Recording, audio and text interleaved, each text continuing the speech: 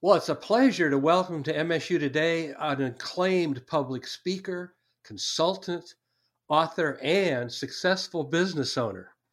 Her latest book, Food Bullying: How to Avoid Buying BS, which came out last November, has already snagged a gold medal IPPY award and continues her passionate quest to, quote, getting back to the truth about food and food choices. She is Michelle Payne, founder and president of Cause Matters, and I might say also a very proud and fiercely loyal Spartan alumna. Michelle, thanks so much for your time. Well, thanks for having me, and go green. And go white for sure. Michelle, let's start since we'll get on into the book and some of the other things in a moment. But how is it that you ended up at Michigan State University, grew up outside of Jonesville, Michigan, went to Litchfield High School? How did you end up at Michigan State? Well, it was pretty simple. I went there for 4-H exploration days, and I fell in love with the beauty of Michigan State University's campus. Was there ever, you come from a strong agricultural background, did that have anything to do with it? Well, it sure did, and I was also there for the Michigan Convention for FFA as well.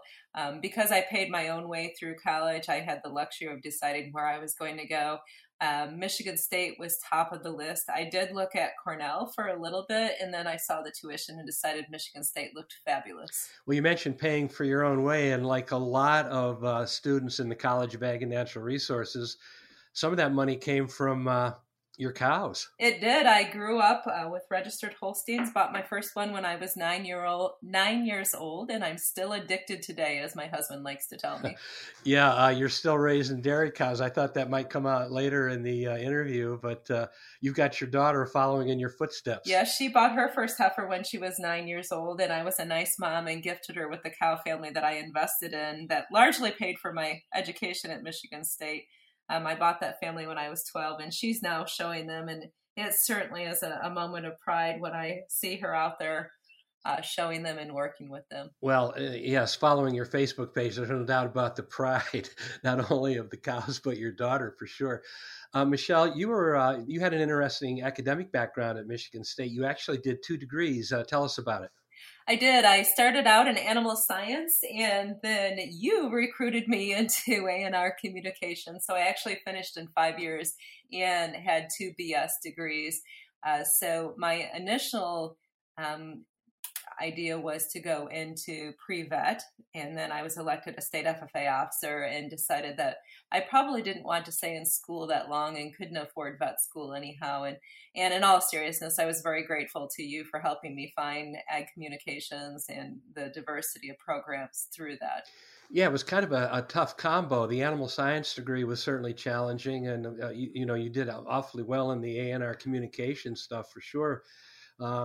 But back then, did you ever envision yourself being the author of 3 books and a business owner, actually internationally known speaker? I really didn't. I fell in love with speaking when I competed on the stage of the Michigan State FFA convention in the municipal auditorium, and I knew that I wanted to be a professional speaker someday. I never thought that I would start my own business when I was 30. But in retrospect, my time at Michigan State and my career in agriculture perfectly prepared me for a wide array of opportunities and allowed me to really be able to reach outside of my comfort zone, if you will. I don't know that I ever expected to author 3 books because I have very clear memories of sitting in a certain professor's class with my papers having red ink all over them. and I've always loved to write, but I can't honestly say that I ever anticipated writing 1 book, much less 3. Well, you mentioned the books, and the latest book that was out, as I mentioned in the intro, last November, Food Bullying: How to Avoid Buying BS, recipient of an IPPY Gold Medal. Congratulations on that in the category, I believe, Health, Medicine, and Nutrition. A little bit of the genesis of food bullying and how it came about, why you wrote it. What were you trying to do? Well, I'm really tired of people being told that their way of eating is wrong. And throughout the course of my career as a professional speaker, I've seen my friends, my colleagues, consumers be more and more fearful of their food. I believe food should be about celebration. I also believe deeply in choice not only on the food plate, but also on the farm. So food bullying really takes a hard look at the $5.75 trillion food business that's out there and the crazy claims that are made around food, particularly on the heels of a pandemic as we are all trying to get through COVID-19. I think that we've seen a lot of opportunities to get back to the basics in nutrition and also to realize the importance of family, the importance of family tradition, and the importance of food as part of that family tradition. Unfortunately, I also see a lot of manufacturers, celebrities, and non-experts, shall we say, perhaps try to leverage people's fear and health concerns around food. And to me, food is food. It's as simple as that, and it doesn't need to be so complicated. So really, I wrote Food Bullying to try to help people understand that they are indeed being bullied on a neuroscience level, on a psychological level, and the emotions that are resulting from that, quite frankly, are unnecessary. I'm Kirk Heinze for MSU Today, and she is Michelle Payne, passionate MSU alumna, author, and president of her own business. We're talking about her latest book, Food Bullying, How to Avoid Buying BS. One of the points, having read all three of your books, one of the points that you make over and over again in Food Bullying is one of the biggest problems is people sometimes don't even realize they're being bullied in their food choices. They don't. And when you go to the grocery store, you might be surprised to find out that you have to sort through 200,000 plus claims. By my estimation, there's around 5 claims on each of the 40,000 food packages that you would find in the average grocery store. And so you may not realize that the term, quote, all natural, unquote, is a bullying term, but in my opinion, it is because it does not have a distinction, it's not measurable, and it's not regulated. Therefore, it's marketing.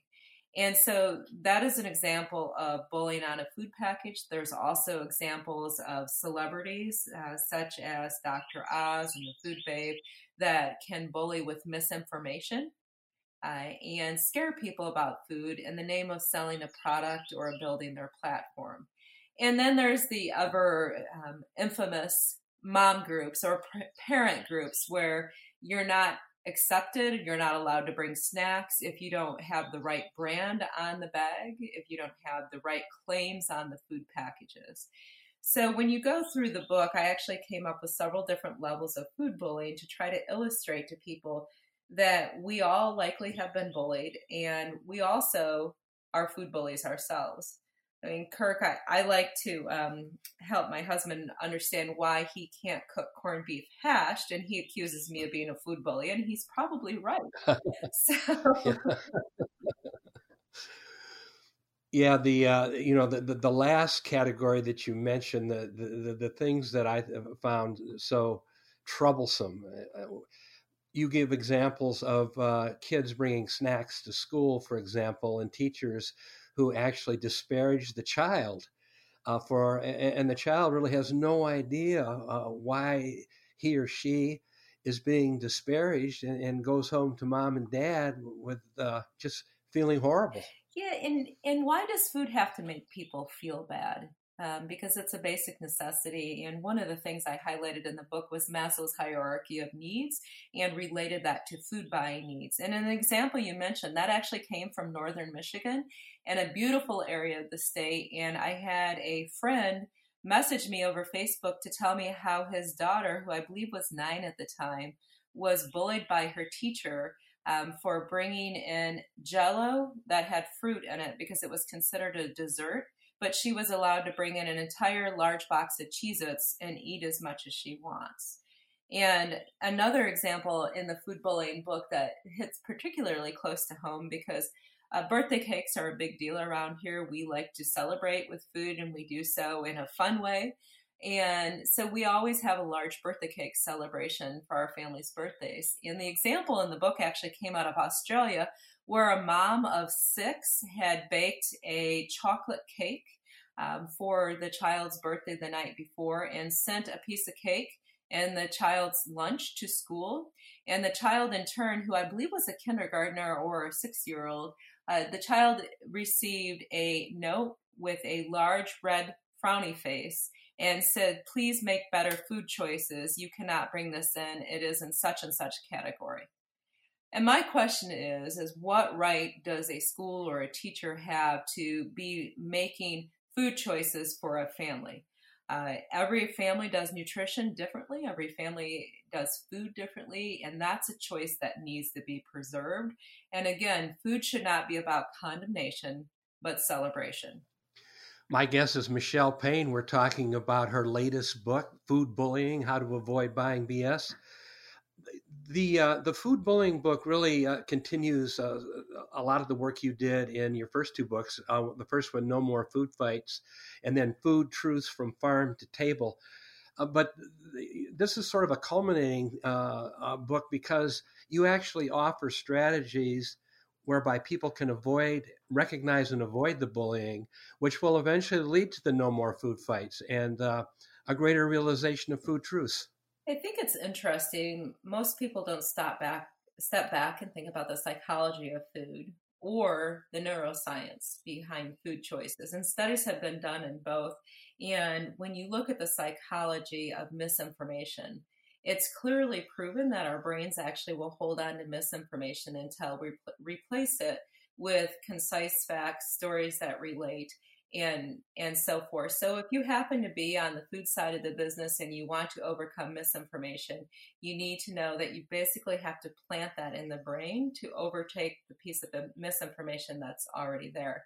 But on the neuroscience side, it was really fascinating when I was doing the research for this book, because there's been some brand new research that's been done on how the brain processes information, where it processes it, and then how it processes it around new technologies in food.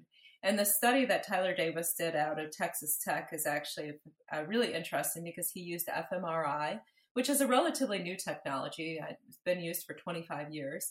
And what he found is that our brain processes information differently in the emotional part of the brain or the rational part of the brain, depending on the food technology. So if I recall correctly, animal welfare and sustainability were the two new food technologies that were considered to be more acceptable by the brain. So that actually went to the emotional part of the brain to be processed. Whereas technologies such as antibiotics, hormones, and GMOs, the brain considered to be higher risk. So when the brain is confused or when the brain is fearful of information around food, what it does is it will send it to the rational part of the brain and basically sit and spin.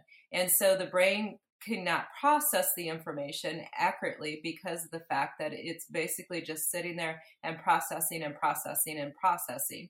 And as a result, there's more confusion and more fear. Yeah, and one thing to eliminate the confusion, eliminate the fear, again, you give strategies on how people can do that. But the nice thing, one of the compelling things about all three of your books is, and you just mentioned some of that, is that you always are going back to the science to justify some of your recommendations. Absolutely. I believe in science and I love science, but if you are in academia or if you're a scientist listening to this, please know that science doesn't sell and it has absolutely no sex appeal. And I mean no offense whatsoever to folks, but the reality is we make decisions on emotion. It's proven in science that we make food decisions on emotion. And likewise, most people don't understand science. So when you look at a topic, for example, GMOs or bioengineering, most people don't understand the science of genetics. And when you consider some of the studies that have been done that shows over 3/4 of the population thinks that our food should be labeled if it has DNA in it, it's a bit problematic to explain genetic engineering. So I would suggest that the science is critically important. And yes, Kirk, I spent a tremendous amount of time. I believe between the last two books, there's over 200 pieces of cited research, and I tried to be sure that it was as unbiased as possible. But what we in agriculture and really anyone in science needs to do is a better job of translating the science and the details of why we do what we do when it comes to food.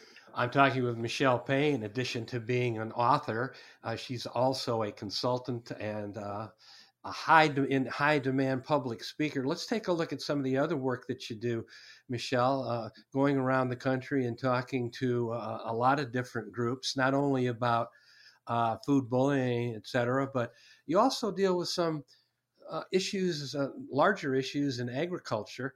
And of late, there have been some tough times on the farm. Talk to us a little bit about some of the challenges in agriculture right now, some of which almost seem unprecedented.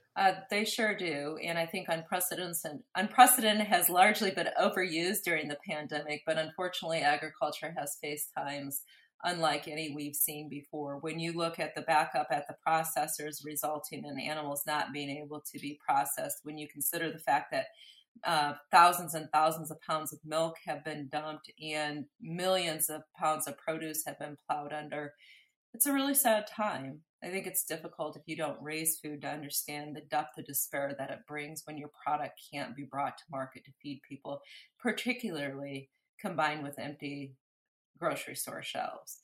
And so when you consider what's going on in the big picture of agriculture, we will get through this, but unfortunately, prices are at an incredibly low point. It's nearly impossible to make money in agriculture, and the stress level is truly unprecedented.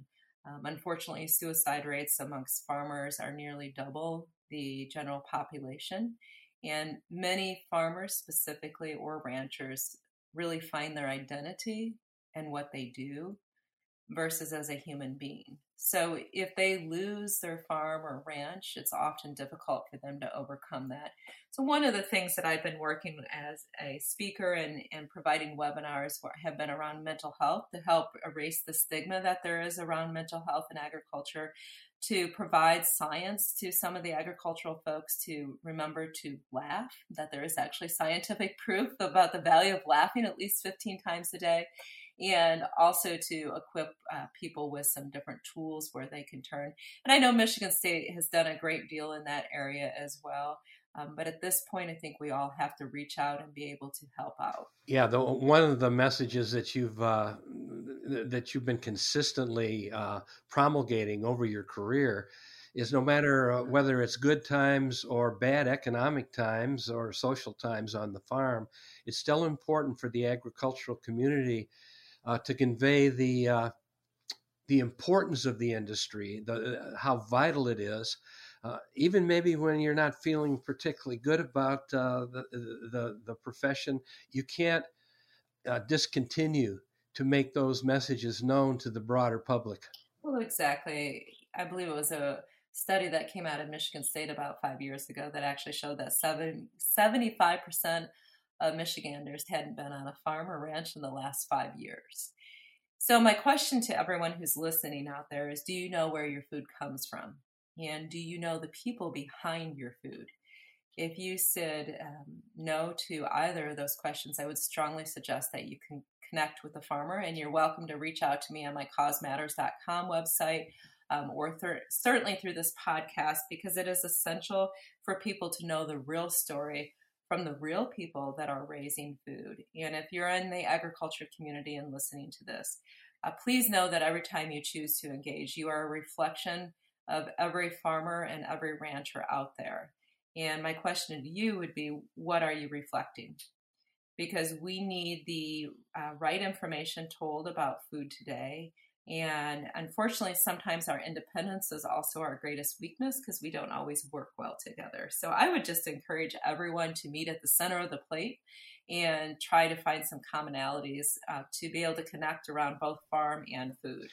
Yes, a theme through all three of your books and many, many presentations that you've made over the years is the importance of consumers and people in the industry and nutritionists and doctors, pediatricians, et cetera, to come together and just talk to one another. Yes, the conversation is so critical, and the conversation about where food comes from, the conversation about the truth in agriculture, the conversation about mental health. Sometimes those have been difficult conversations to start. And all of them are critically important if we want to try to really get at the root of what's going on and to focus on the future. As you look forward, Michelle, and I know it's difficult to predict these things, but particularly backbreaking in 2020 was that so many things were looking up for the agricultural sector after several tough years. Milk prices were coming up.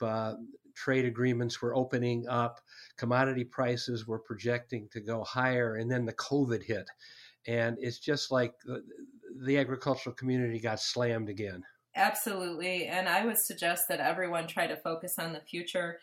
There is no magic ingredient to get through 2020, whether you're in agriculture, whether you're outside of it. So try to focus on the future. And one piece of advice that I always try to give to every audience that I speak for in agriculture is to know what your legacy is. And for some, that's the farm. For others, that's your land. For others, it's your animals.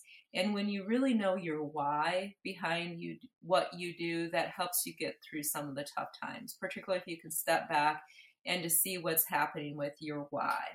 And so having been through the bankruptcy of a family farm and having been through some really difficult life situations, I understand how terrible it seems right now. But if we focus on the future, there is no doubt that agriculture is going to be as in demand in 2022 as it has always been. There's going to be great careers out there. The markets will eventually stabilize. International trade will eventually come back. We've already seen some fairly rapid improvements. My prediction is that we're going to see some change in the logistics and processing because of what happened during the pandemic and quarantine. But it still continues to be a great business to be in. And if you don't feel that way, make sure that you get out and you chat with some people in the business and to try to understand a more positive perspective. I'm talking with Spartan alumna Michelle Payne, founder and president of Cause Matters, a much in demand public speaker, an award-winning author. Michelle, you made a perfect segue there into the last couple of questions I'd like to ask you, but advice to farmers, advice to people in agriculture. College students are going through a tough time right now. A lot of them had to go home in March, couldn't even do the graduation at the Breslin Center like back in the day when you did. Young people who are looking at careers in agriculture or at communications in general, who are looking at all of these troubled times and probably wondering about, am I ever going to get back on campus, let alone get my degree, let alone get a job? What kind of advice would you offer to the young people who might be listening to this podcast? Well, I guess you're probably only as strong as your greatest challenge. And I know that sounds trite, but the reality is we will get through this. My heart goes out to the high school seniors, to the college students, and everyone who has missed the very special ceremonial events in spring of 2020. But I think if we look at the big picture and we step back, whether you are a student or whether you're a farmer, whether you're in agribusiness, we work in the very best business in the world. And I fully believe that that will always be the case, and that's because of the people. My hope is that we can do a better job of taking care of our people in the future of agriculture. And as far as advice to students, this would be the perspective that I could offer. There was no way when I wore that green gown very proudly, very excitedly after my 5 years at Michigan State that I could have ever dreamt what was going to happen in the future. Challenges as well as great wins. And I think that if you open your mind to new possibilities, you will find that the world is an incredible place and you will find your place in it. But so many times we limit ourselves. I know as an undergrad at Michigan State, I thought that I needed to go into international dairy genetics, and that limited me to 3 companies that I could work for. And I was fortunate that one of them did hire me. And then throughout the course of my career in dairy genetics and working for the National FFA Foundation and e-business and starting my business, I have discovered that that has prepared me to do many different things that I have never dreamt of. And I think the one piece that college doesn't prepare you for, because there's really no preparation, is resiliency.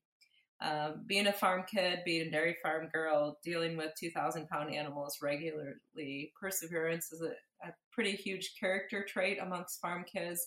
But I think resiliency is an often overlooked trait. And in order to get through these difficult times, you have to look deep inside of you and find that resiliency. That looks different for everyone. but know that it's there. I think that's much of what you so eloquently said is summed up with that great motto, that slogan, Spartans will.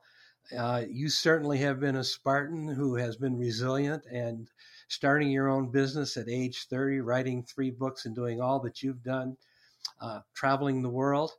All I can say is congratulations, Michelle, and you got who knows what success is ahead of you. Well, thank you. And I do want to give a shout out to the many people at Michigan State who have contributed over the years, who have helped. I mean, Kirk, yourself, you were an incredible advisor, but no one does it alone. And so often people forget where they came from, and they forget to thank.